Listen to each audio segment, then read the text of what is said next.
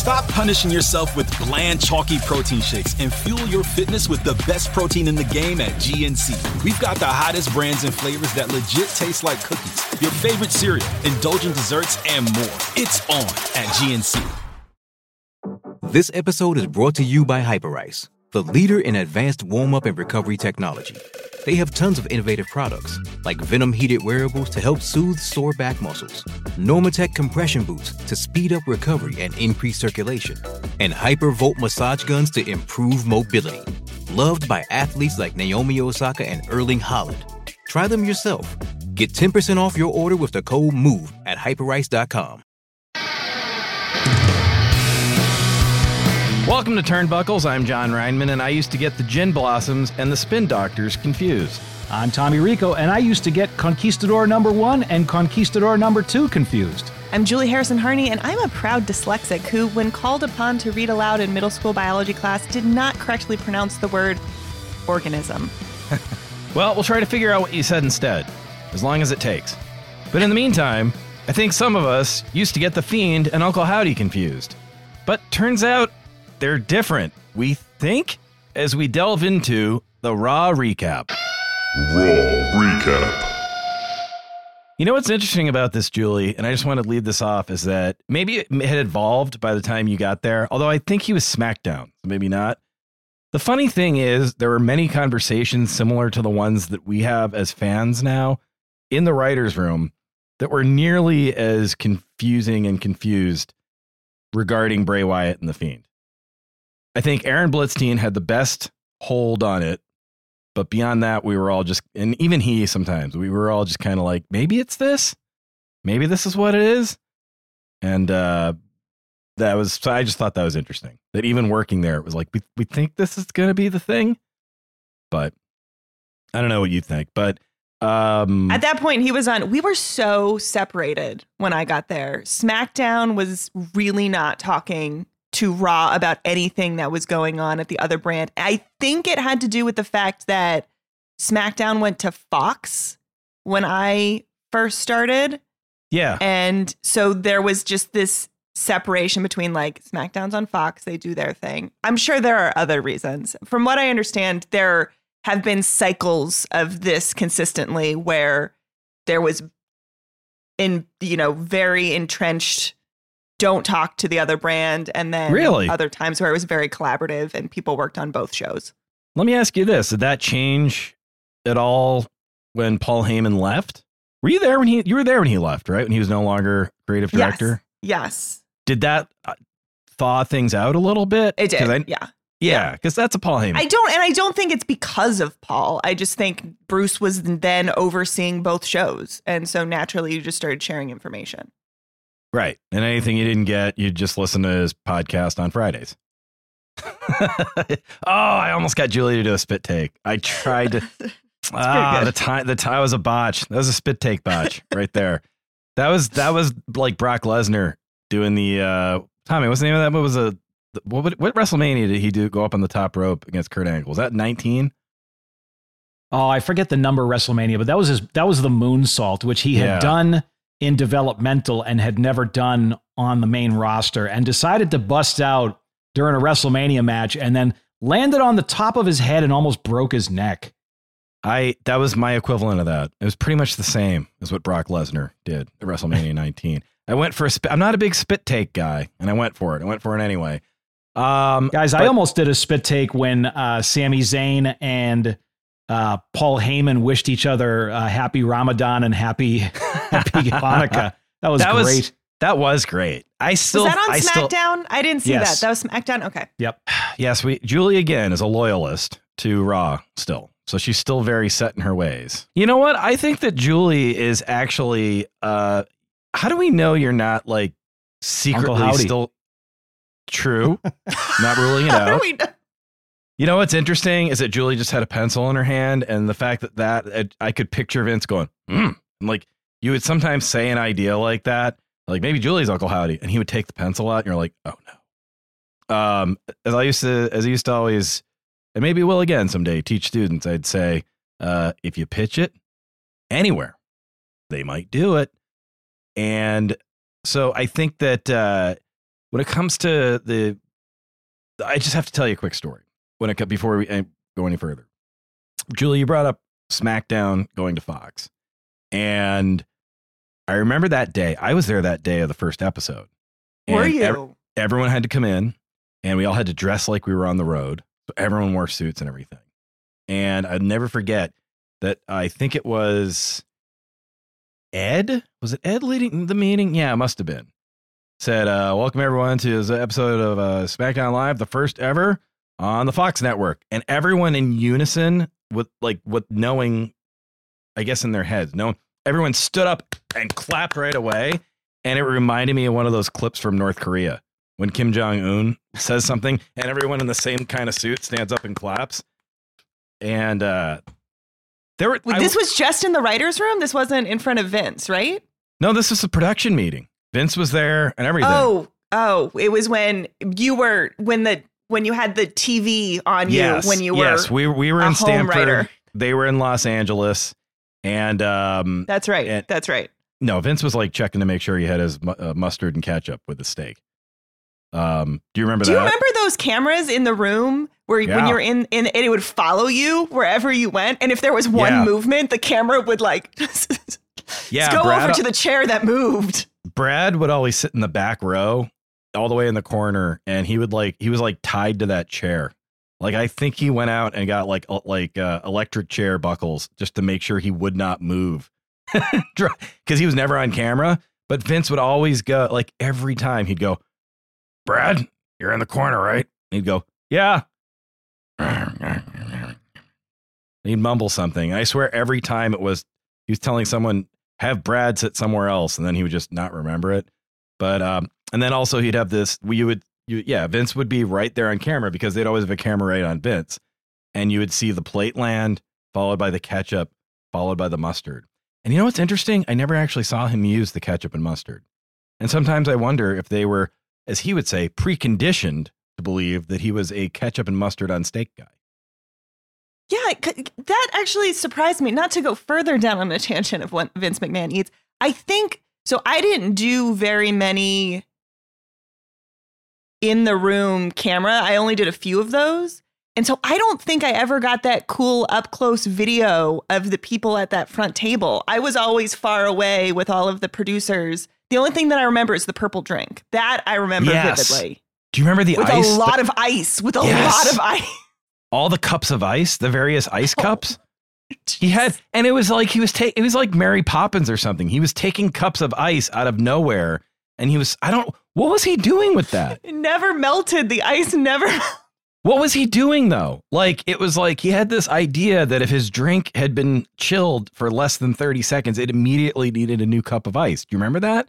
He was like a guy at Coney Island playing ice cups or something while he was like, but you were pitching him things instead of vice versa. Maybe the ketchup was for his purple mystery drink. That's true. Oh, gross. Oh, that's a good point. Do you think maybe he had like a blue substance somewhere else and he would mix that and maybe he had some Blue Chew and some ketchup and that made the purple mix? I don't know. A little too close to home. Okay, moving on. So Uncle Howdy, again, got another thumbs up from 5.5-year-old Sadie. She liked it. Tommy, what did Zoe think of it this time around? How old is Lorenzo? Lorenzo was 9. What do you think? We watched it today, actually. So we had to catch up to some wrestling today, and we watched it today.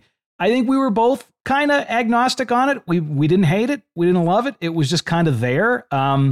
I think the problem with Uncle Howdy being a real flesh and blood person coming to the ring is the fact that all the mystique goes out of it. So he's just another guy in a mask, and not even the mask that Uncle Howdy wears in the backstage vignettes, but a weird like half mask. I do think that it may not be Bo Dallas at this point. They're both, so Bray and Uncle Howdy are both the same height basically. But there are rumors that there are other people in that suit. I don't know, but I don't know that I care yet. I'm not there. It was a very weird segment. And it's as you're describing it, Tommy, this is not a good comparison, but it's giving me Retribution vibes as you describe it, and saying that maybe the person's changing each week. Maybe we don't know who's under there. It's giving me a little bit of Retribution vibes where I'm like, do they know where they're going with this? I hope they do. Yeah. I really do. The thing is that the upside is way higher, but the downfall is way lower in this case because there's so much riding on Bray. Bray was their biggest reacquisition, really. And it's weird. They didn't fix any of the technical problems. Hold on a second. Are you meaning to disrespect Emma right now, Tom? Okay, keep it going. Emma seems nice. She does seem nice. Yeah. But what does Bruce say about nice people in the wrestling business? But at any rate, said it to my face. Yeah. They didn't fix any of the He wasn't wrong. The technical issues with Uncle Howdy coming to the ring. It's still that weird backlit over smoke machined thing. So it's just it's goofy. And he attacked Bray. He attacked Bray. Which Did you see that coming? Did you see that coming? I didn't, but I don't know that I care. Like I at the end of the segment, I felt nothing. I was just my gosh. Okay, that's a segment. So I'm dealing with someone who's agnostic and another person who refuses to watch the most compelling segment simply because it's not on her branded show. That's Except so for the weird. fact that Monday Night Raw is a mostly recap show that showed it. Yeah, that's In right. addition It was to on everything, Raw. like- Hey, wait a second, Julie. You don't have any excuses here. What, did you watch the Hulu version? Actually, I did. Busted, just like in the old days. I It's knew true. it. I knew it. Yeah, it was all over because, well, we'll get to why they showed it on Raw because it's an interbrand storyline, or so it seems. But, well, first of all, do you have any speculation, Tommy, on who Uncle Howdy might be? I really don't know. This is kind of fun, like a kid. Like I'm just like, I don't have any inkling. The name really. escapes me, but there was a former NXT wrestler that wasn't contracted currently that they think may have come back. Vincent, is it that guy? I think so. Yeah. Yeah. So that was but it still could be Bo. It's still really kind of, up in the air. All I know is that they're about the same height. Bray and Uncle Howdy are about the same height. Whoever minus was doing the stovepipe hat, which he took off. He doffed his cap and put it on the ring side. How cool would it be if he took the hat off and then he melted into a puddle and they went, oh my God, it's Frosty. It's Frosty. And that's how we got out of the storyline. Now that would be production value. Hey, Rob Fee, he and I had a little back and forth on Twitter. Take that idea, Rob. I owe you guys ideas. Did you really? Yes, I tweeted out that I thought it was good and he responded. He was happy. I mean, like, you know what? Oh, it Here's wasn't what a I'll say. fight. No, I thought it was I No. liked it. I liked the segment. Is it so bad that I immediately thought it was a feud? I'm not going to go near that. I'm sorry. Wrestling wise, I don't have any problems with anybody right now. In general, we'll just let things hang. But I will just say that no, I was surprised by it. It hit me in the same way because I was watching it, like I said, with the Target demo. My daughter, who's a 5 going on 6-year-old, who's super they are all into really creepy things. Tommy and I were talking about this. They're all into like scary stuff, like supernatural, superhero, that kind of stuff. This is who this is for. And I had that moment where a couple weeks ago on the Epiphany on this podcast where I said, I don't think this is for us. Like I was like, wait, Danhausen stuff, that's for us. This is for the children. And I had that moment like in the ring where the girl climbs out of the TV when Uncle Howdy actually showed up and started walking in the ring. I was like, oh, different kind of ring. Hey, connective tissue. But I was just like, oh, this is a real person who's going to show up. And then when he struck Bray, so there was no confusion over, is this someone that, because first of all, the storylines where we see something that someone's imagining, that is horseshit. I'm sorry, but just the optical illusion. I'm just going to say I never loved the Undertaker, Randy Orton stuff. To me, that was always, oh, this is a movie. This is a TV show. And I know the thing is like, we make movies and I'm like, but your sports entertainment, that's just entertainment. Where's the reality of this? That makes me feel like I'm at the live show. You know what should have ended that style of like is it in the wrestler's mind or is it real? Ultimate Warrior being in Hulk Hogan's mirror. Yes, I was just thinking that was exactly in my brain. That should have so killed creepy. it right there. That was enough. It was a very, very silly segment. I feel like I heard somewhere that the Warrior said, I don't think this is going to work. Like, wasn't he the one out of the three it was Bischoff, Hogan, and the Warrior was like, what am I doing? Which is your first sign that, and I don't mean that in a disrespectful way, Dana. I think it was Warrior's pitch. But again, I'm not 100% positive. Really? I think Warrior was really in on it, and maybe Hogan and Bischoff were like, I don't know about this. Let's try it anyway. Hogan's whole sell job in that thing was just goofy as hell. Because that was late 98, right? That was all going on. God, so can you imagine that in late 98, you have The Rock coming into his own, Stone Cold's running WWE, Undertaker's turning into the Ministry, and then meanwhile you have Mirror Tricks over on WCW. You ever Mirror watch Tricks that? and the Ultimate Warrior hijacking the entire first segment of his show for like an hour with a promo that I think is still going on. My goodness, that was a mess. Yeah, but at that point, was there much better to throw on TV? No, that was kind of what they did. They always ran super long, dumb segments up front. No, Ultimate Warrior show's not on anymore. Ultimate Warrior in that moment was going on stage first, looking at all the other comics that were supposed to fill 15 minutes and saying, yeah, I better go 25. Yep. I've been in that. Rest in peace, Caroline's, New York. That's what always happened to me there. I'd always go on first because I had to work the next day. But then I'd look and I'd go, oh. And they'd go to me, can you do like 30? Yeah. Because that's how you want to structure a show. Have someone go really long first on a weeknight. But that brings me back to they started SmackDown with this. Here's my thing with this is that it was a seg one. They started the show with it. Uncle Howdy came out. There he is. There was physicality that was swerved. So it caught everything about it was interesting and unique. I thought LA Knight was fantastic in the way he sold and reacted to it. And I'm interested now. And it's just, I know people can say, well, this is what they should have done 3 weeks ago. Or I'm like, well, it's done. They did the thing you wanted. And that was what I said on Twitter. I was like, what are you complaining about? This is exactly what you wanted. And people are like, yeah, it's still going slow. And I was like, slow? You opened the show. They opened the show with it. Stuff happened. Even the people like WrestleMania and everything were like, another painfully slow Bray Wyatt. I'm like, oh God, guys. Well, it's because they did the full intro, and let's face it, it was almost the entire first 30 minutes of SmackDown. It was not the first 30 minutes. It went over 20. Yeah. It's 1/4 of the show. It was long. But I want to say something that has nothing to do with the production. WWE crowds lately have sucked. And that's one problem that they're having with the LA Knight versus Bray Wyatt. LA Knight is great, but the crowd is, I don't know whether they're waiting for like Stone Cold or so. I don't know what they want, but they're whatting him, which WWE crowds, like, if you want to pay exorbitant tickets to just say what, just shout it out your window. I mean, come on, stop wasting people's money and time. And they're making the productions awful.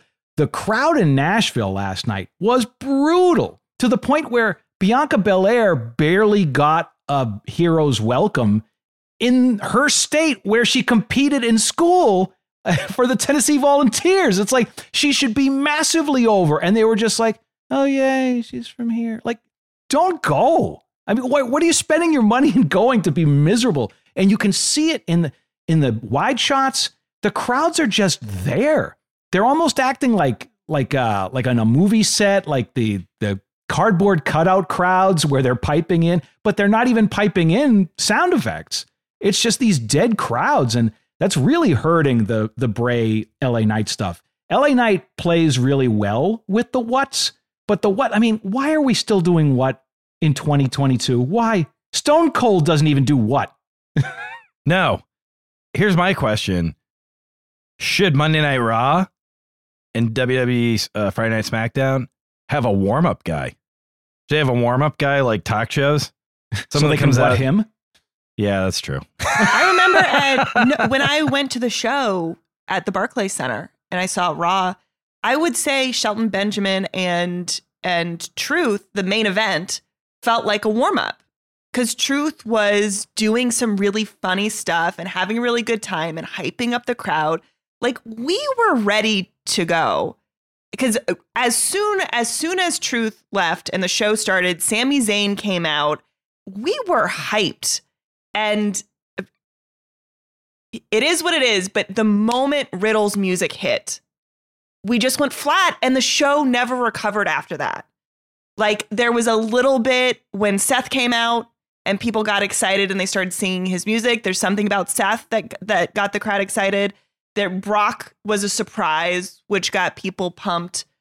But the moment, and I'm not saying it's Riddle's fault, I'm just saying the show completely lost its momentum when Riddle's music hit, and everything that Truth and Sami Zayn had done, we were just like, okay. Well, Riddle has such a slow pace to him. Yeah. And when I think of when Raw was at its heyday, it was, two things.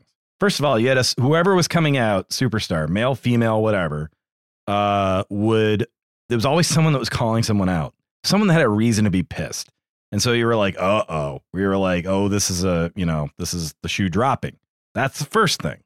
Not just Julie, I'm opening this episode of, like they do now. There's sort of a Steve Martin Short cadence to some of especially the Monday Night Raw opens. And I love those guys in their world. It doesn't work in this world. It's this very it's the beginning of the show sort of thing. And no, there's got to be give me a mic and I want to talk. That's the first thing they had. And the second thing is, if you look at who would start those shows, it was typically Stone Cold, The Rock, or Mankind. And they all have, and they rarely started a show with The Undertaker, as I recall, in the late 90s with the Ministry. They rarely started a show with Triple H or DX, because both those characters, even though they were very different, their entrances were kind of slow paced. They took their time. It involved the Titantron video. It involved the effects.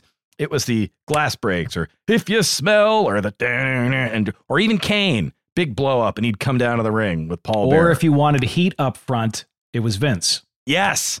And he'd come out, and but he's a guy who could take his time, because man, that was real. It was that's Vince McMahon. And so, but it was always someone. Yeah, you're right. Vince did open most of those shows, but he was mad. He was either mad or he looked really cocky, and you're like, oh, what's he going to say? And you knew someone else was going to come out, and you knew who it might be. So you got excited. And yeah, it does feel like, I don't know if it's a Monday Night Football thing or if it's just the NBA sometimes they're against, or viewing habits or whatever. It does kind of feel like they sort of kind of soft open compared to the beginning. We are pointing out a production problem, by the way, is that everybody we just mentioned, within the first 2 or 3 notes of their song, you know who they are. Yeah, exactly. And WWE right now does not have that. All their music kind of blends together in a really bad way, and they're not paying out any royalties for music that people recognize. And that's becoming a big problem, because there is no oh my God, it's blank. There's just, oh, that's another guitar riff. Okay, who could it be? Maybe it's this person. Maybe, oh, it's them. I think there is one person who can pull it off, and it's Kevin Owens. He's a guy that the music hits and he comes storming out. He's into the ring in under a minute, from curtain to apron. But they never use him that way. He's always Newman. He's always the who we gonna get cut to outcomes. You know what I mean? Where it's he's the mid-show guy. Yeah, but it's but if you could have him starting out a show pissed at somebody, with a reason to go, that's a good starting point. I think on the heel side on SmackDown, LA Knight could be that guy. He's a guy that's action. He kind of reminds me, I know there's the age difference and background different, but there's a Rock like element there where it's heel, but I'm going to listen to this guy. I'm going to hear what he has to do. You make a really good point in that, from Cody to Roman to Bray to Riddle to all the people we've mentioned, especially on the male side of the roster, man, those are some slow build entrances. And when those are your top stars, and you got to start hot with a top star, but when their song and their entrance takes goddamn forever to come out, I mean, even Becky sometimes it's come on. Everyone wants to I've at least appreciated her popping up in the arena with the crowd. That to me that was cool. I hope they don't do that forever, because I can feel that getting stale and old for a while. But at least I was God, we're not getting an entrance. We're not getting this long. We're there, and she's interacting with the fans, and this is what I want. And I don't know. Like you said, they've got to shake it up. It's like Tommy. It's like you said. I'm glad you brought up that holiday exchange from Sammy and Paul, because when the bloodline comes out, sometimes it does get to a point in terms of length where I'm like, Jesus Christ, where's Santa Claus already? Is he at the end of this shit? Where are the balloons? The entrance for the bloodline, up front, it's going to be at least 3.5 minutes. Yeah, you can go to the bathroom. Yep. I mean, that's why. A long intro. Is that why they're doing that? But why would you turn on a show? I mean, why would you turn on a show when you have to go to the bathroom? It's a power trip. It's a way to show. Like, I like it for them. I don't like it for everyone, but I like it for them. It works for them. That's a 9 o'clock entrance, though. Or that's or on, you know what I'm saying, on both shows. Yeah. That's a crossover entrance. That's a regroup. Oh crap, I gotta, you're going through the channels, you're clicking if you're still one of those people, or maybe you're taking a break, you see it on Twitter. That's, I gotta get to this. It's a 2-minute buffer. You don't open the show. If someone's watching. But at least with Roman's music, when that tribal choir hits, it's Roman. Like that's, and the crowd goes crazy. I would say that in the KO Cena match with the bloodline with Sammy and Roman, I would say the bloodline got the bigger ovation in Tampa, where everyone lives, but Cena lives. We should add that as a tag in Tampa. If we ever make it big enough to get on Pro Wrestling Tees, I just want ... in Tampa. Tampa, Florida, where 95% of all professional wrestlers live. Yeah, I know. Yeah. I loved seeing Paul tease that on like Twitter, like, what better way? Friday night in Tampa. Like, I know that, yes, Paul Heyman's having. He wants to be in Tampa on New Year. That's where. Do you know how much it took me to tweet that, sir? Well, let's move it along to what we're getting at the Royal Rumble. It's the Pitch Black match.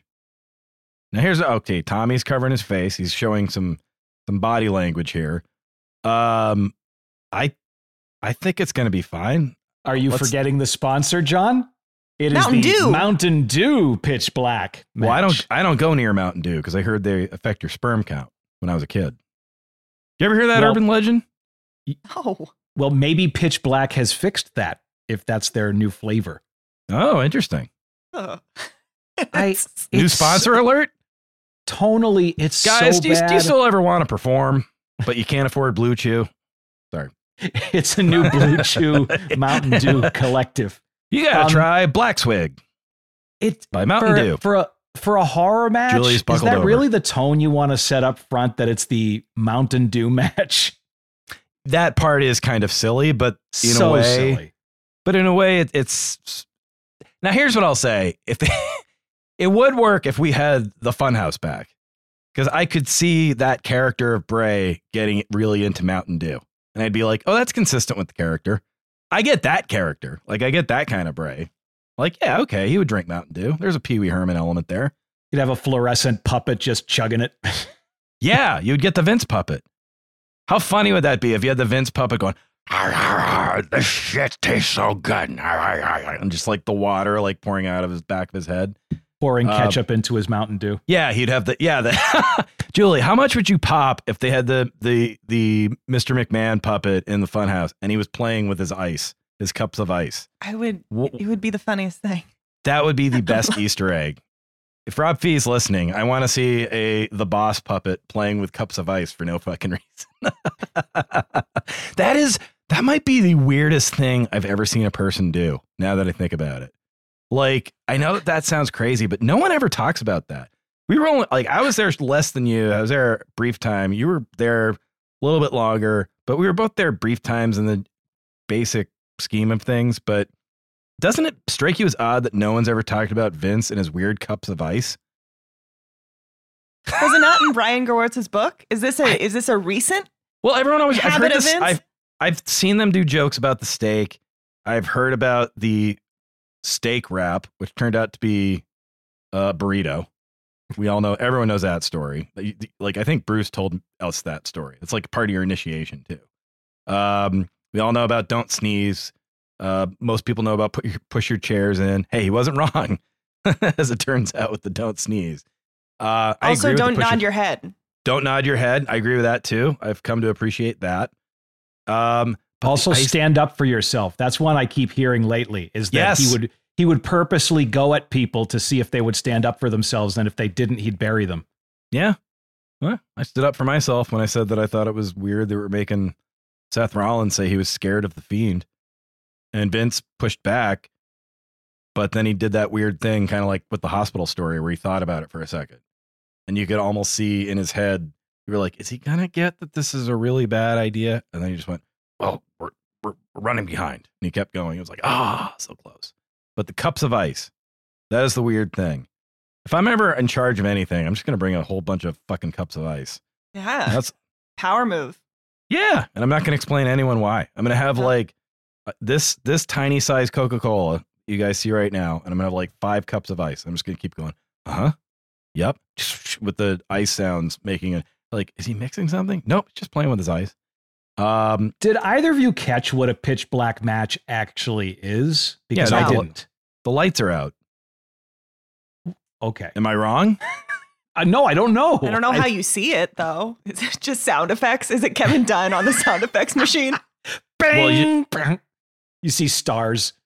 No, I mean, no, I'll tell you exactly what's going to happen. It's the pitch black match, and it's going to be illuminated by everyone's phones. Ah. And they're going to be taking pictures. And real quick, I do have to say this. People did notice this because they were in the shot on the video that went out on Twitter. Is that, man, those guys that have to shift the flashlights back and forth whenever there's fiends. Did you see those guys? The stagehands at the ring crew stagehands. Okay, so when they had Uncle Howdy attack Bray and they did the fiend lighting, they just had guys with flashlights, and that's how they do it always. Oh, There's no this guy wonder that looks so awful. They need to stop that. Oh, okay. It looks terrible.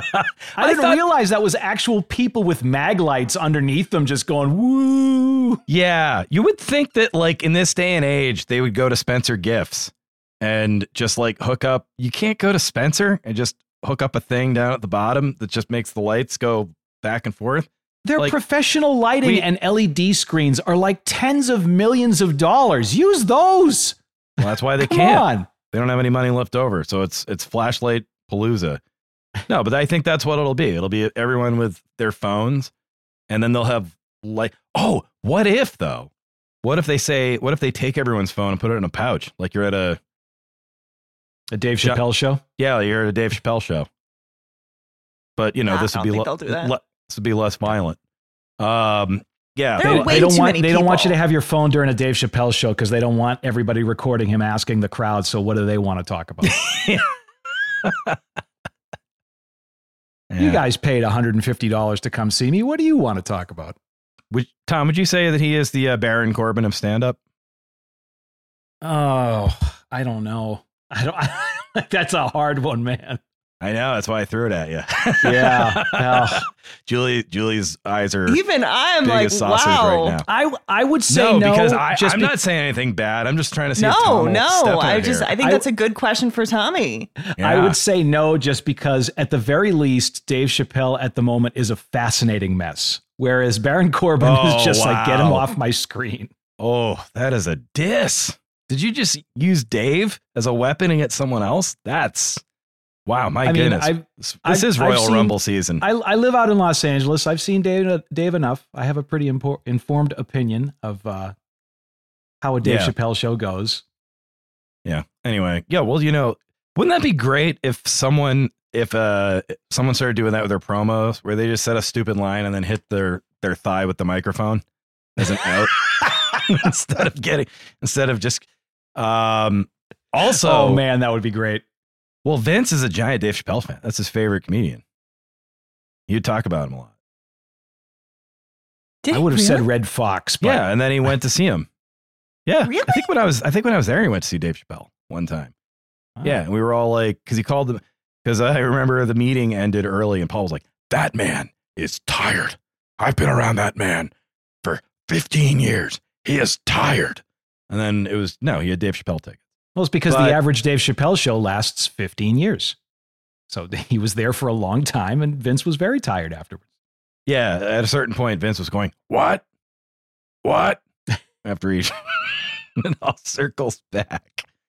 Anyway, I don't know. I think it's going to be okay. Keeping things moving. Speaking of the same storyline, Bianca Belair, who we just mentioned, and Alexa Bliss. I love this. This is when I texted you guys and said, good Raw. Good episode. It was a good episode last night, I think. I thought it was one of the better Raws I've seen in a long time. I thought it was a great way to start the year. I thought it was compelling right from the get-go. A lot of good stories, and they didn't hot shot. It was like, okay, cool. I can't wait to see what happens next week. And, you know, by the time this episode comes out, we don't know what the latest will be, but it was obviously a very tough night. Monday was in the U.S. because of the incident that happened in the Monday Night Football game. And WWE is comfort food for many people. And I thought they delivered anyway. I thought it was a good episode anyway. And I thought they stood out on a night that people needed a distraction. I thought they had Did you really see good Taz's stuff. comment on that situation? I did.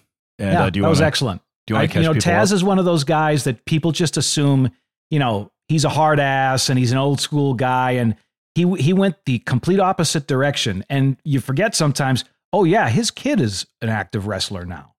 And but also, we all understand chest trauma, which is apparently what happened in the game.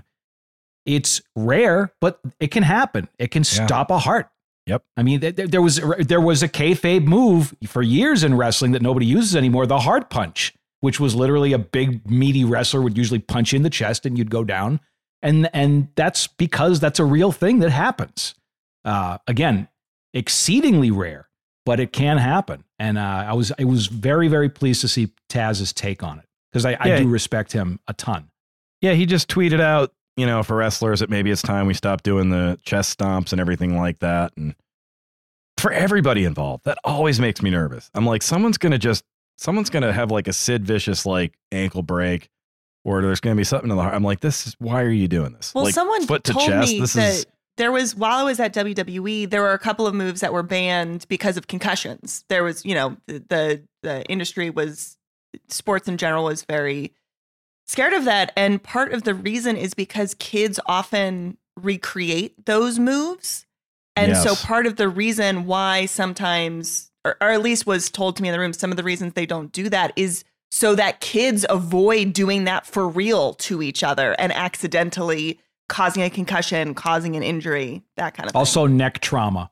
The pile driver was a move that was frequently used in the 80s all the way up until the 90s. And then it became a move literally that just The Undertaker and his version, the Tombstone pile driver, which is much more safe than a regular pile driver, which the regular pile driver is what broke Stone Cold's neck. And so you see the regular pile driver on the indies and you see it in AEW, but it is not on WWF television, WWE television anymore. Inverted pile for good driver. reason. It's dangerous. Inverted for Stone Cold though, right? Because he was still held up like it was a tombstone, but then Owen sat down instead of kneeling down. Owen had Stone Cold's head too far down. It was the entire crown of his head was exposed, and he just blasted him onto the mat. What I'm saying is he didn't pick him up like Jerry Lawler would. He had him up like it was a tombstone, right? Yeah. And then he sat down instead of going forward. He didn't just sit down. He like jumped up. Right. But it was a horrific injury. Very, very tough to watch. It was an odd looking move. And as I recall, even Jim Ross didn't quite know. Like he was even thrown by it. Like it was like, oh, he's going for a tombstone. No. Yeah, it was a weird one. But yeah, it was when great I was to see there, Taz. Paul would tell a lot of stories about, I guess, him and Brock and times where things would go wrong and injuries that he would sustain. Those were tough for me to even listen to. Like, I can't imagine being there, seeing it, but like him retelling the story, I was like, my God. I won't talk about this here because we like Paul, as we've said many times before, but did you ever get to hear the mass transit story from Paul? Maybe. Oh, I was in the room about the guy in Boston that said he lied and said he was a wrestler. Oh, I don't think you did. You would know. You would right now be saying, stop talking. No, I knew about that because it was Tommy. You remember that because it was Boston area. I remember that on the news. I remember seeing that on Channel 7. Anyway, this kid, I won't go too far into it. People can look it up if they want. This kid in Revere, So there you go. Yeah, that explains a lot. Right. Yeah, exactly. It's like when Paul started telling the story, I went, oh, and then he said, I needed you when I got this call. I would have said, oh God, bail right. Don't even do the show. Like that would have been my advice. 96, I think it was. So it was like, you know, the nadir of the Boston area kind of. And anyway, this kid showed up, said he was a wrestler, and someone there vouched for him. He wasn't really a wrestler, and some bleeding went on, and it didn't go well. Oh, but I was in the room and Paul talked about that, and I heard the whole story, and I was like, oh, I know what this is going to be. I didn't know everything. Like I knew like all the details were on the money, but the description of it was like, right. Yes. Oh God. Like I was like, oh my gosh. He tells you it's like when you read Stephen King, I always skip through the like, I'm like, I can see, I think Stephen King does that on purpose. He'll have paragraphs that are just all the blood and guts so you can skip it. So I can just go like, no, I'm just going to skip it. Is he dead or is he alive? But Paul would tell you in that story, he went literally like tissue by tissue of everything that was harmed. And it was just like, and dude, Betsy, who I never saw like thrown by anything, was like, I think she was almost going to be sick. Like she was covering her mouth level, like, and cause I kept thinking like, is Betsy here? And then I looked over and she just was like white as a sheet. And I was like, oh God, Betsy's freaked out by this. And I was right next to Paul. So I had to like pretend I was okay. I was not okay. Oh. It was a crazy story. Well, there is a level of resentment that wrestlers, I think, rightfully have with anyone who, I mean, the day you step into a training academy for wrestling, you're almost okay, you want to go through the regular rigmarole. You want to do this correctly. So there's a certain respect that comes with that. You just walk in off the street and say, I'm a wrestler to a wrestler, they're going to murder you. Yeah. And well, you've asked for it. You know, I mean, there are some wrestlers that have a more barbaric mentality than others, but for the most part, it's almost like the first acting gig I ever got that was money in my pocket. The actors, I was really nervous, and they're like, "Hey, are they paying you for this?" Yeah, they are. Okay, then you're an actor. It's different when you've earned the spot or you're working towards the spot. But if you're just a dope coming in off the street, well, yeah, game on. I mean, I totally get that. It's New Jack, as I recall, right? The craziest wresler that ever lived. I was going to say the very worst possible person you could challenge. Sort of like, to put it in other terms, if anyone's a baseball fan, all three of you out there, like it's kind of like if you walked up against Randy Johnson in the 90s and was like, hey, I can hit a baseball. Okay, motherfucker. Yeah. Okay. Yeah, get in there. See how many before I throw it Speaking over of your head. bloodletting, though, there was some bloodletting in the Bianca-Alexa match. There was. Yes, that's what I texted you guys. Was that the hard way? Or do we think that was sort of... I don't know the other half of the equation. Alexa, for sure, it was the hard way because she had like kind of like abrasions or she was bleeding from the nose area. And that there's no way they could fake that. The Bianca spot, maybe there was a capsule involved. Hard to tell. I didn't see where there was an abrasion or anything. She had blood on her chin, but again, it's harder to tell. But Alexa for sure got busted. I think it was. I think Bianca was. I think she was cut. I don't think that was. Julie, did you ever hear about them doing anything with capsules? No. Yeah, I don't. Capsules are usually used for internal injuries. Right. That's when someone sits on you and all of a sudden you're coughing up blood. That's when the capsules are typically used. Or when you're Sami Zayn's comedy counterpart, Charlie Day, on Always Sunny in Philadelphia, and you're trying to impress a girl on a date when you're a cowboy. Well, there was a lot of bloodletting last night because there was a lot of gaga. There was a lot of weapons and, foreign objects. There was a piano. And so there was some tambourine. The tambourine. But before we get to that though, because we're verging into the entertainment realm of sports entertainment. Tell everyone what you guys dug up right before he came out. Tommy, was it you about the Bianca Alexa Bliss match? Yes, that's our friends at Sportskeeda. Who was it? Who was the writer? Sportskeeda. Let's see who the writer was on the piece. We want to give him. It was Levi Gratian. Oh, cool. But Levi Gratian. So I'm last picking night, up Levi Gratian. there were pieces of the match between Alexa Bliss and Bianca Belair that appear to have stolen choreography from Scary Movie. Stolen or borrowed? I would say borrowed. Yeah. I mean, that's an homage. Sure. It worked. Maybe that's why I liked it so much. It was very funny. You had Bianca, who is taller and longer than Alexa, putting her hand out, holding Alexa's head as Alexa was swinging away like a child, like a toddler trying to hit their parent. And so that was very funny. And then it ended in an uppercut by Bianca. That was all in Scary Movie and recreated. That's a good. Hey, comedy working in wrestling. It's a good comedy spot. Who do we think produced that? Who do we think produced that? I'm going to say Helms, probably. I'm going to say Jamie Noble. Oh, yeah. I don't know. I'm going to stick with Helms. Okay. Julie's you know what? Shane's both of them funny. are guys with slapstick mentalities, but yeah, it was probably Mr. Helms. I would say also that I liked what happened in the match. I thought it was weird at first that she just sees a guy with a mask, and I was like, oh, here we go again. And then there was another one, and I was like, ooh. And then the way it worked out with the Tron, she sold it perfect. Okay, the crowd popped for that. You got to. They went nuts. Really did. They really fucking went nuts. And yes, shout out to everyone behind that, produced that match and that segment, and everyone that got to probably being Gorilla. That must have been fucking awesome to like hear that electric, to hear the crowd go nuts. Like even at just little quick subtle things. That was pretty cool. I'm still not totally on board with the fact that no one is acknowledging that this is Bray, that we're all independently stupid, that this doesn't have something to do with Bray Wyatt. Well, I think Corey sort of did, but not his partner as much. And Tommy and I were talking about this. They're doing this weird thing where they're mentioning it, but not during the segments. They're mentioning it in recaps and afterwards, but not necessarily during, which I think that's a weird choice. Because as it's happening, why not do it then? Just say, I just don't like acknowledging what you're literally seeing in front of you. I think that is or if it's supposed to be supernatural or something bigger or greater, or you've got to kind of address that so that I don't say like, you guys are dumb. You're not saying what you're seeing.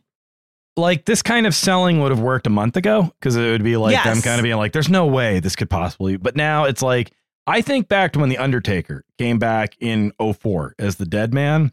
And part of that story was you had the King and Jim Ross. And every time Kane was wrestling and the lights would go down and the weird Titantron video would show, the King would go, JR, there's no way, is he here? And then it did hit a certain point where JR would go, this seems to be The Undertaker again. And that is missing. Yeah. And that's something we've talked about.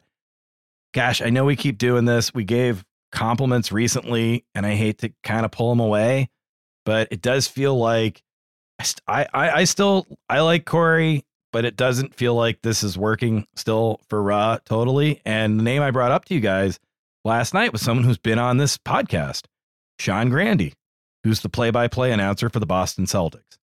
And I don't mean to disparage or demean anyone else. I just want to say that in general, if I was picking from anyone to come be the play-by-play guy for Monday Night Raw, to be quick working up a guy like Corey, because Sean does it with Cedric Maxwell or with Brian Scalabrine, whoever he's paired with, and tell a story and know about wrestling, Sean Grandy would be fucking great. And the biggest difference between Sean Grandy and Kevin Patrick is Sean's never at a loss for words. And Patrick he's in the weeds right now. He's a little lost. He might be a good third man, but ideally he'd be a third man. I don't think he's right for a two-man booth. But this particular thing with Bray, that's a choice. Like, this isn't Corey and Patrick saying we're not going to say that. I think it's a choice that someone's feeding to them to say they can't bring it up, which is weird to me. And I'm just like, and again, it's a choice. And I think they're going with that choice, and that's fine. And I like the direction it's heading. That's just the one thing I can't get through. It takes me out of it because I'm just like, well, all of you are dumb. Come on. I'm sorry to typecast here, but every time Patrick's on screen, he's smiling. You ever notice that? He's always, and it's like that night. And I think it's genuine. And you don't want to tell someone, don't be yourself in that role. But you need someone who can look horrified. You need someone or angry at the least. That things have been in. Patrick, there was a segue last night where it was right then. It was right after the Fiendish moment where, Corey's selling it great. He's somehow got the color out of his face. He made himself turn white. He's like shaking his head. And Patrick's, anyway, folks, coming up next. And I'm like, oh, God. And I'm just going to say, okay, you know what and yeah, I am stereotyping here, but he's Lord Alfred Hayes. That's where I'd love to see Patrick, if he's going to be involved with the broadcast, is the kind of, hello, cheerio, the cheery British guy backstage that gives us updates on things. And you can involve him in segments where he can be funny. Because I don't know who's leading the dance when I watch it sometimes. That's true. And I do think they did a good job for a few weeks. But last night, that coming out of that, when he was smiling right away, I was like, come on. That was just very like Home Shopping Network to me, where it was just like fake smile. You know what I mean? Or maybe they think Irishmen just naturally smile all the time. Remember they did that to Finn and it almost killed him? They did it to Sheamus too, when he was in the room making all those jokes when they was getting reviewed by the board. And my name's Sheamus Lipshits. And that whole joke. I mean, Balor in particular, that style that was like, hey, you're a smiling Irishman. Oh man, he was so over, and that it ended like overnight. I do want to say this. Let's get to the piano match. A very strange thing happened in this match. Had either of you ever heard of? I mean, no. Like, let's face it, we know who we are. So I will admit, I work with people who work in country music radio. Okay. I'm around this stuff. It's not my bag, but like, I know people who do this. I'd never heard of the country music artist Howdy before. And the name Howdy on WWE, Jesus Christ, that was confusing. Thank you. The whole night I was like, why are they referencing Jeff and Matt? Like, this is weird. Like, who is he? So strange. He looks like the guy from who was that group that always did all the fucking party songs like 10 years ago? It was like the uncle and his nephew. What was the name of those guys? Yeah, I remember them. But LMFAO? Yes. Yeah. I was like, is that a guy from LMFAO? Like, is he here and what's he doing? And he's Howdy now? I was just so confused. I thought he looked like Kid Rock Jr. Yeah. It's like Kid Rock had a kid? Ugh. He was one of Kid Rock's helpers. When you go see Kid Rock at the mall, it's this gentleman sits in a chair and then you sit on him and then he tells you what disease you got. But I will say, I was so confused. I was just By the way, he was not over in Nashville either. No one, they didn't know who he was either. And weird chair shot. I understand that that's supposed to be part of it, but because they're like, he was also wearing a hat. So I thought maybe it was one of the Hardy brothers. Very confusing. Because I was like, is one of them bad? Like, what? It took me way too long to realize it wasn't one of them. It was cousin Lumpy Hardy. Do we think that if Vince was there, would he have made the actual man named Hardy change his name before air? Yes! God damn. It's not going to be Hardy. Yeah. Chicken Fingers Walsh. Erica. Trademark Chicken Fingers Walsh. Oh, we went for dinner. Chicken Fingers Walsh. No, he would have made him change his name. He never would have signed off on that, right? Am I right? No. There's too much confusion. Also no upside. We're not talking about Bad Bunny. I mean, Bad Bunny is an international superstar. This guy is some dude that just cut an album. I will say this, because of White Rabbit, Bad Bunny will also have to change his name if he comes back. No. Oh, no. Señor Conejo. Yeah. Or it's the guys, let's get to the match, though. Hey, it's Kaylee Cuoco for Priceline. Ready to go to your happy place for a happy price? Well, why didn't you say so? Just download the Priceline app right now and save up to 60% on hotels. So whether it's Cousin Kevin's Kazoo Concert in Kansas City, go Kevin, or Becky's Bachelorette Bash in Bermuda, you never have to miss a trip ever again. So download the Priceline app today. Your savings are waiting. Go to your happy place for a happy price. Go to your happy price, Priceline. It's only a kick.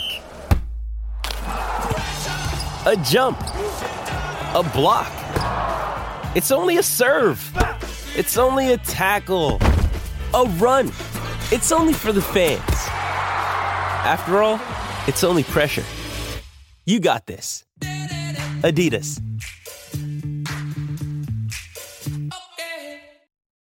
Is anyone being protected better than Solo Sikoa right now? I mean, he is a monster. We've talked about it before. He's awesome, but now he's getting the rub. Well, who are we leading up to for him to turn on? Is it Sammy?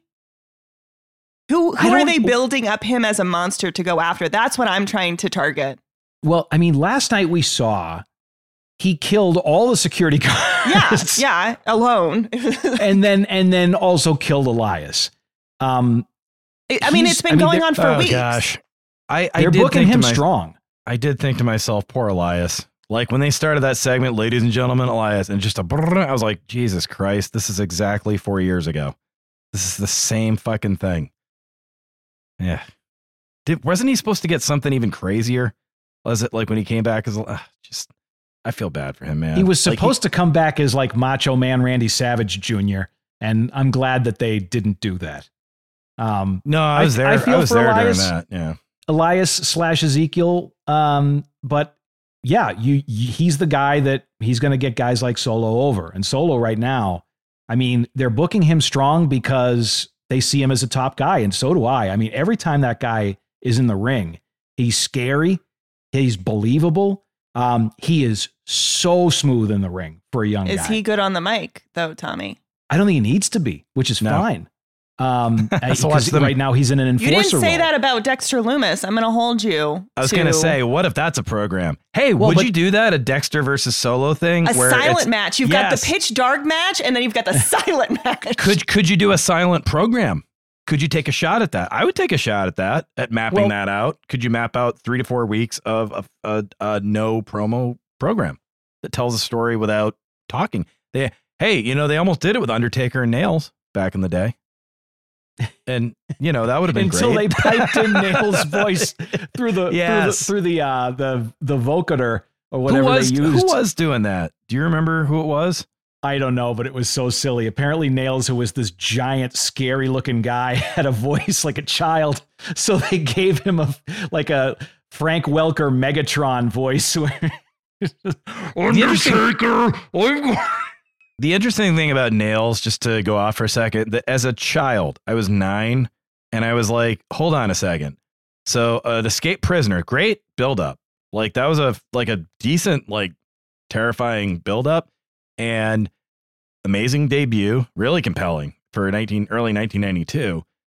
But then they let him wrestle like that. I was like, wait a second. Yep. He broke out of jail. And then the bell rang. No, hold on. He broke out of jail. He came through the crowd. He hopped the barrier, the thing they tell you never to do. He beats the hell out of the big boss man. So they sign him to a contract like that. That's what you get. And then, so that's the first thing. And I was like, wait a second. And I remember my dad just smirking as I was saying, this doesn't make sense. Cause he's like, no shit, dumbass. As like I'm figuring out wrestling. And then, so then he comes back. This is also when I said, IRS, $1 Million Man, they wouldn't like each other. And Dad was just like, yeah, again. So then he comes back. He loses to the big boss man. Boss man goes over. And then who comes back on Saturday? Nails is still wrestling. Like, what? The whole thing made no sense. Like, a prisoner broke out of jail. He kept his jumpsuit on for some reason to go to the wrestling show. Didn't think to put on some sweatpants. Some what were the name of those pants back in the day? The ones Zubaz. Zubaz. Yeah, you should have put on some Zubaz. And one of those Ica Pro shirts, just kind of blend in. No, he kept on the orange jumpsuit, like he's from the movie Us, jumped over the barrier, kept the jumpsuit, lost to the big boss man. It's all over. And then he still they were like, let's keep this guy around. I was like, that's when I was like, hold on a sec. He could not work at all. Like he was a tiny Lister Zeus level of bad. But then also he was someone they called in the steroid trial. And it's like, hold on a second. We're trying to display the use of steroids. I know who we should get. A guy in a mechanic's outfit. Like, was Max Moon unavailable? Was the gobbledygooker, was he just pleading the fifth? Am I just going to keep asking Seinfeld rhetorical questions? Maybe. I could keep. Was Skinner busy that day? Skinner. Shawn Michaels' dad. Was the Mountie stuck at the border? I'll keep going. Anyway, I think what might happen with Solo is I think he's the guy that rats Sammy out for something. And that leads I think Sammy's up to no good right now. I think we all think they're going to fuck him, but he is pulling some shit. And I think that's going to be the reveal. That's my theory. And Solo knows it.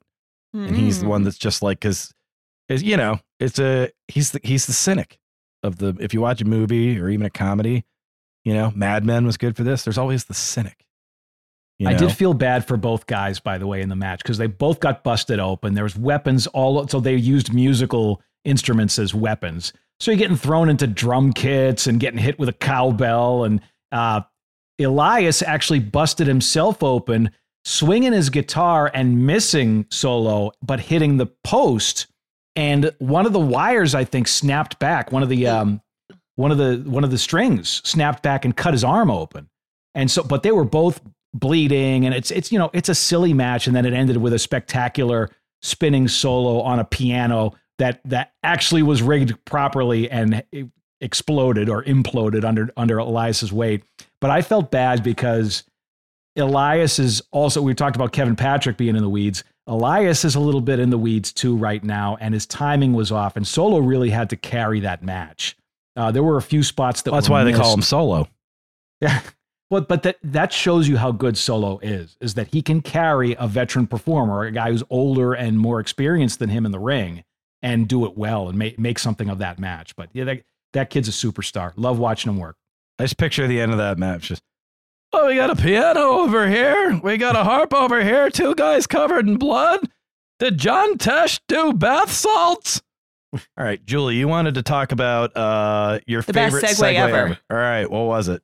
It included no words at all. It was simply a extended stunned stare by Byron Saxton. Did you guys see that right after the beginning of the show when the bloodline is causing havoc? Oh, yeah. It cuts to Byron and he is just staring at the camera for a good Byron 2-3 seconds. First of all, Byron Saxton was also dressed like he stepped off the set of Miami Vice in the 80s. Like he was wearing a very neon pink ensemble shirt and like electric blue suit. And yeah, they cut to him backstage staring into the camera in horror. It was a little overacting. Funny. That was pretty good. I didn't care. I thought it was so good. And I was like, there's no need to segue now. This is beautiful. Don't forget the socks. It was great. Don't forget the socks. Byron's got a good socks game. That guy. I like Saxton's outfits. I think she has Christmas socks a couple weeks ago. Phenomenal. That's solid. Good shit. Man knows what he's doing.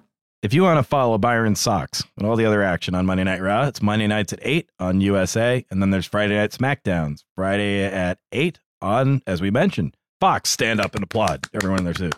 And now it's time for AEW and Sometimes Why. AEW and Sometimes Why. Now, Tommy, you've been getting into Dax Harwood.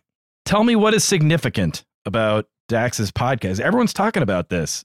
There's a billion podcasts. There are a billion podcasts, but most of them are people that either work in the office or are retired. I think the appeal with Dax is that Dax has always been a guy who's been a bit of a freewheeler as far as what he wants to say. He says it, and he does not necessarily care about repercussions. He's going to say what he wants to say. I listened to the FTR with Dax Harwood podcast. Just in the interest of full disclosure, I love FTR. I hated the Revival. The Revival, when they came to the main roster from NXT in WWE, they were so neutered. Their moveset was so bland and so like closed off. You could tell that these were guys that could work but weren't being allowed to. So they were just a boring tag team. It was a bald guy and a guy that wasn't bald. And they were going to have a very old school match with whoever they were in the ring with. And it was very anticlimactic. I thought you were describing Kevin Owens and John Cena there for a second. Had to get that in. Oh, John Cena and his bald spot. I'm not one to be taking shots. None of us are at this point. No. But I will say that Dax Harwood, after listening to his podcast, I really wish that people would keep to a shorter format. Try to keep it to an hour. It was about 2 hours. But I will say this. Oh my God, are you serious? Dax Harwood talked for 2 hours? But so there is something I grew an appreciation for Dax that I didn't have before. First of all, I think as far as like wrestler of the year, definitely he was in the top 5 as a single. Now, here's what I don't like is that there's been a lot of speculation that when their contract is up, they're headed back to WWE or they're gonna leave AEW and travel the world, whatever. There is no way, there is no timeline where Dax Harwood becomes a single star in a tag team in WWE. Not going to happen. They'd be a tag team forever. And if he was ever in a singles match, it would be to put somebody over. So as far as Dax's singles success in AEW, it ain't happening in WWE. Not now, not ever. They do not care about tag team wrestling, and they're not going to start. I really liked a lot about Dax in that so FTR, because of their presentation, they're very old school, they're very hard-nosed. I always just think of them as like two 65-year-old grumpy guys when they're both 10 years younger than me. And listening to Dax, so Dax Harwood is 38 years old. I learned a lot about him that I didn't know before. Is he 38? Yeah. Holy shit. They just seem older, but he's 38 years old. I think they both are. And Dax was a guy that he had to put himself through school because he put himself through college, working 3 jobs plus wrestling on the weekends because the financial bottom fell out of his entire family and they all went broke while he was in college. He got his degree and he's a smart guy. He wears his emotion on his sleeve.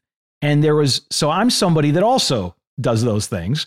And I felt a kinship with Dax because he has a chip on his shoulder. And again, I'm 10 years older than Dax. So I know that the chip on my shoulder at 38 was much bigger and weighed a lot more than it does now. And there is a point in your life where you have to, and he freely admits that he has the chip on his shoulder. Like at one point, the host talked about the chip on his shoulder as if it was a past thing. He's like, past? No, it's now.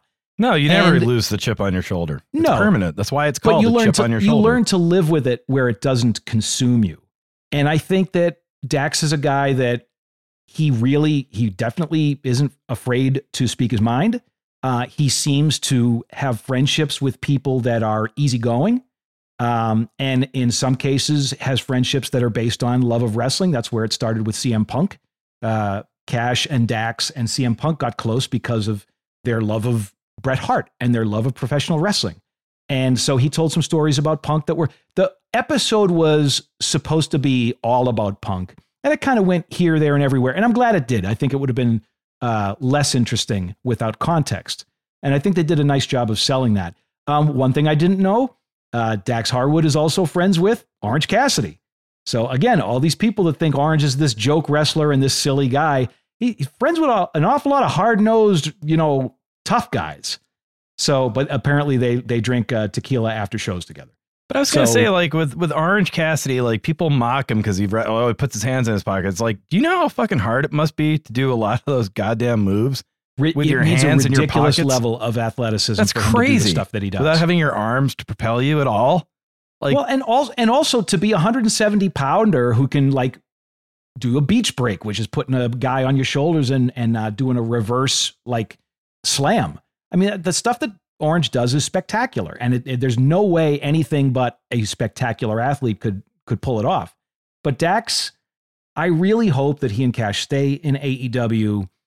They just lost their AAA, so they're slowly losing all their belts. They lost the ROH titles to the Briscoe brothers. They lost the AAA titles to Dragon Lee and Dralistico, and Dragon Lee is now a WWE talent, which that's a whole other story. Dragon Lee wrestled briefly in AEW. WWE has now signed Dragon Lee. Dragon Lee is a tremendous performer and a veteran, and they signed him to an NXT deal, which it blows my mind. Well, yeah, it's like Bobby Roode. He's ready for the main roster, and they're putting him in with the kids, and it's just, now you're seeing one of the biggest problems with NXT is that they're letting people languish there forever. And they're coming out of NXT like 35, 36, 37 years old. That's not developmental. So now you're putting people that are like overqualified for the main roster on the main roster, and now no one cares because they haven't been there long enough. The big story of the week, though, is that Dax Harwood said us something very specific about CM Punk and his relationship with the Elite. And that was a first, right? That someone in AEW, when I in it for another gig, when I interviewed Billy Gunn, he kind of said some things and they kind of mirrored. But again, it was a little bit, sort of more diplomatic. But Dax Harwood was pretty much the first AEW person I think I've heard who just overtly said, this is shitty and these guys should work it out. Right? Is he the first person that really went that far? I don't know that he went that far. He basically gave a first person analysis of it. He didn't go. So he basically kept it. He stayed in the pocket of what he knew firsthand, which he wasn't there. They were already off site.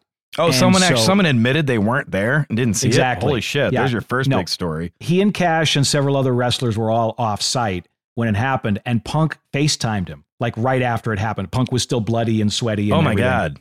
Yeah. So they FaceTimed and Dax, asked me, do you need any help? Do you need me to go over there? And because they're tight. And he's like, no, but I like that Dax, he didn't keep diplomatic as much as he kept within what he knew. And he didn't go over the top. He didn't speculate. He also didn't editorialize. I don't think that he and Cash are ever going to be the best friends of the Young Bucks. They definitely have a rivalry that is real, both on screen and off. But I think that they could work together. It was an interesting listen. I mean, Dax, one thing he said that he did mention that I hadn't heard before is that he had a little heat with Colt Cabana because he felt like when they came into the company, Colt mocked his accent, which he didn't dig. And God. Yeah, I was going to say nothing like a Chicago guy mocking someone's accent. Like I try not to mock anyone's accent because I'm from Boston. But just the idea when you hear some of these things, you're like, oh, there must have been like a knife fight.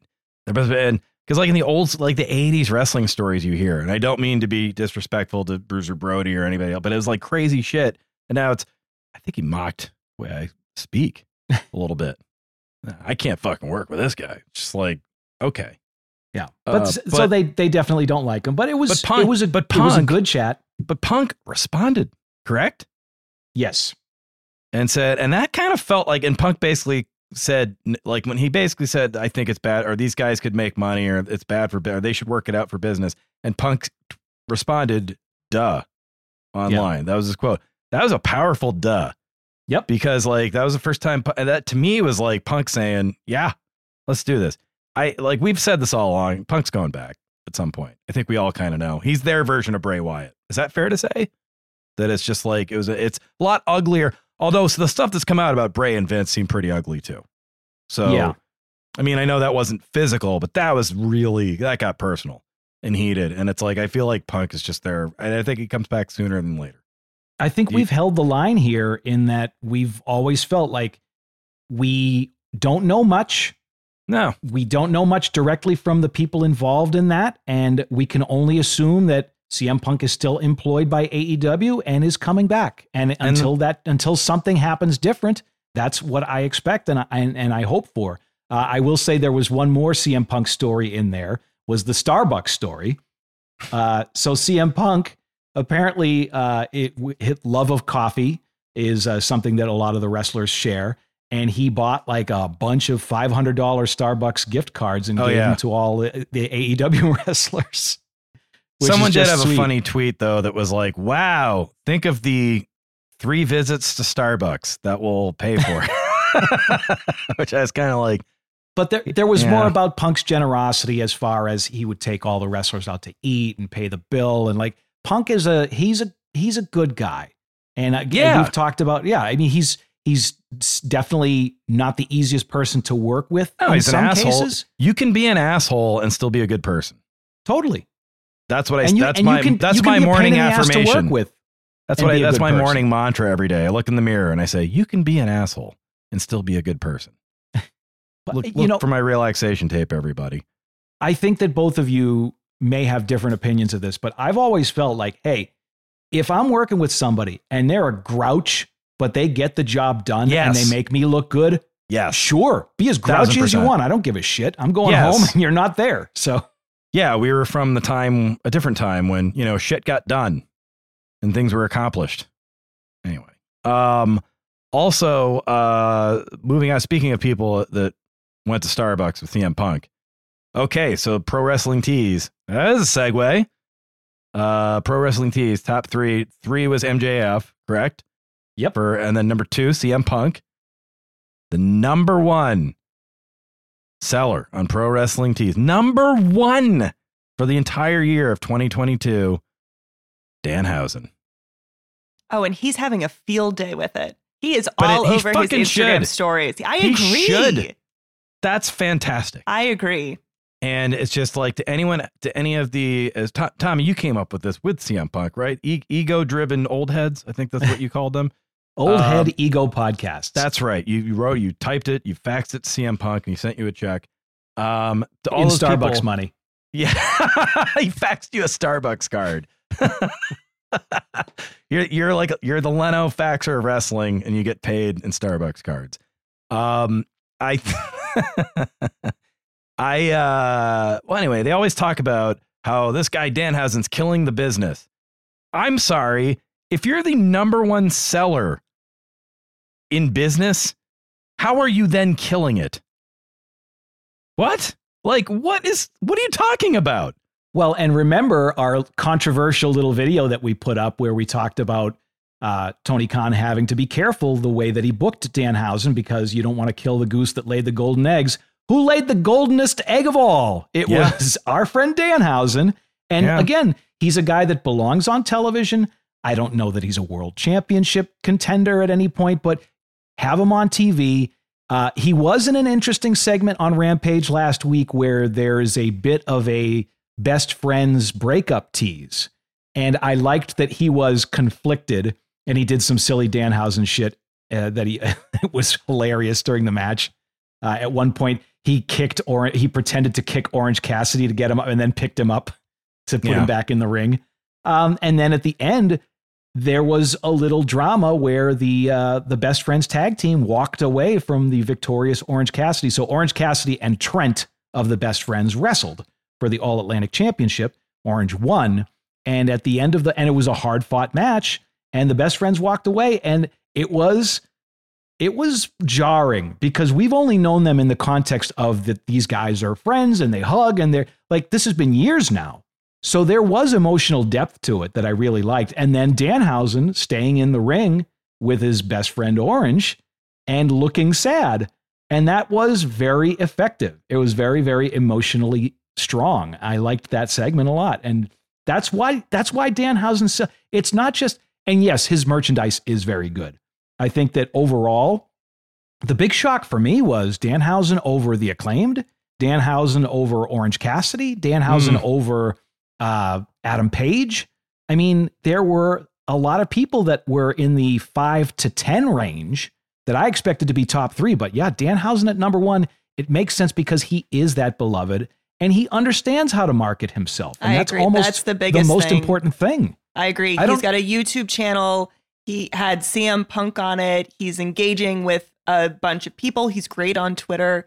I think he knows how to reach fans in 2023 now, as opposed to what I think people think of marketing. They think of what they were doing back in the 80s and the 90s, and the game has changed. And I think Danhausen is an example of being able to correctly market himself, and he's winning. Well, and you can sit him alongside any horror icon, and it looks like it makes sense. Yep. You can sit him between like Svengoolie and Elvira, and Danhausen looks right at home. And his merchandise reflects that. It's got a very retro charm to it. It's got that horror, and horror people buy a ton of shit.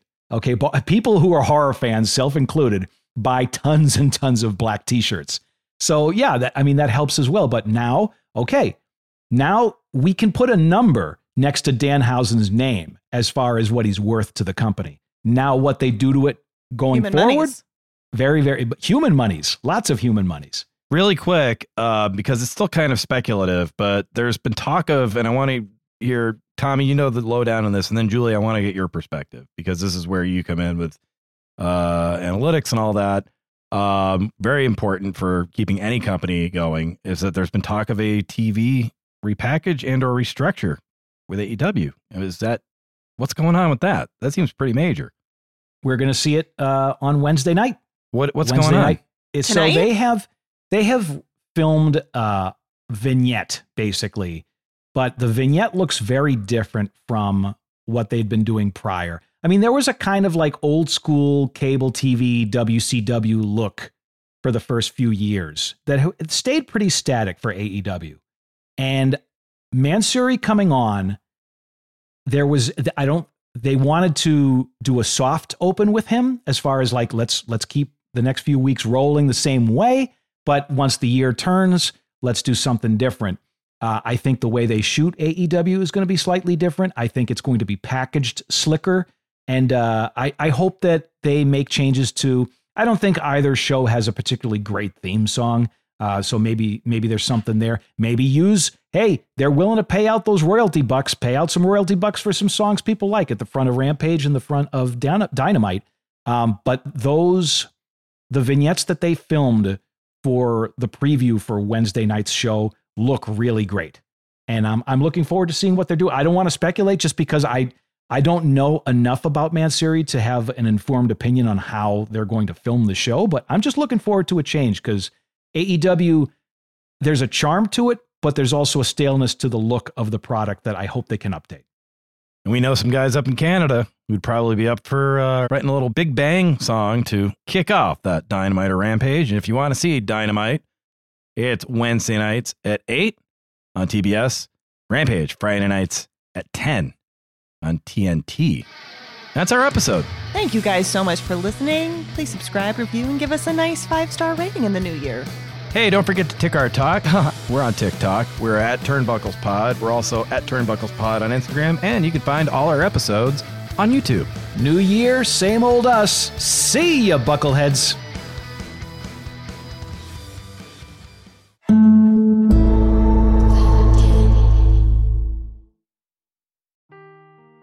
Seeking the truth never gets old. Introducing June's Journey, the free-to-play mobile game that will immerse you in a thrilling murder mystery. Join June Parker as she uncovers hidden objects and clues to solve her sister's death in a beautifully illustrated world set in the Roaring '20s. With new chapters added every week, the excitement never ends. Download June's Journey now on your Android or iOS device or play on PC through Facebook Games.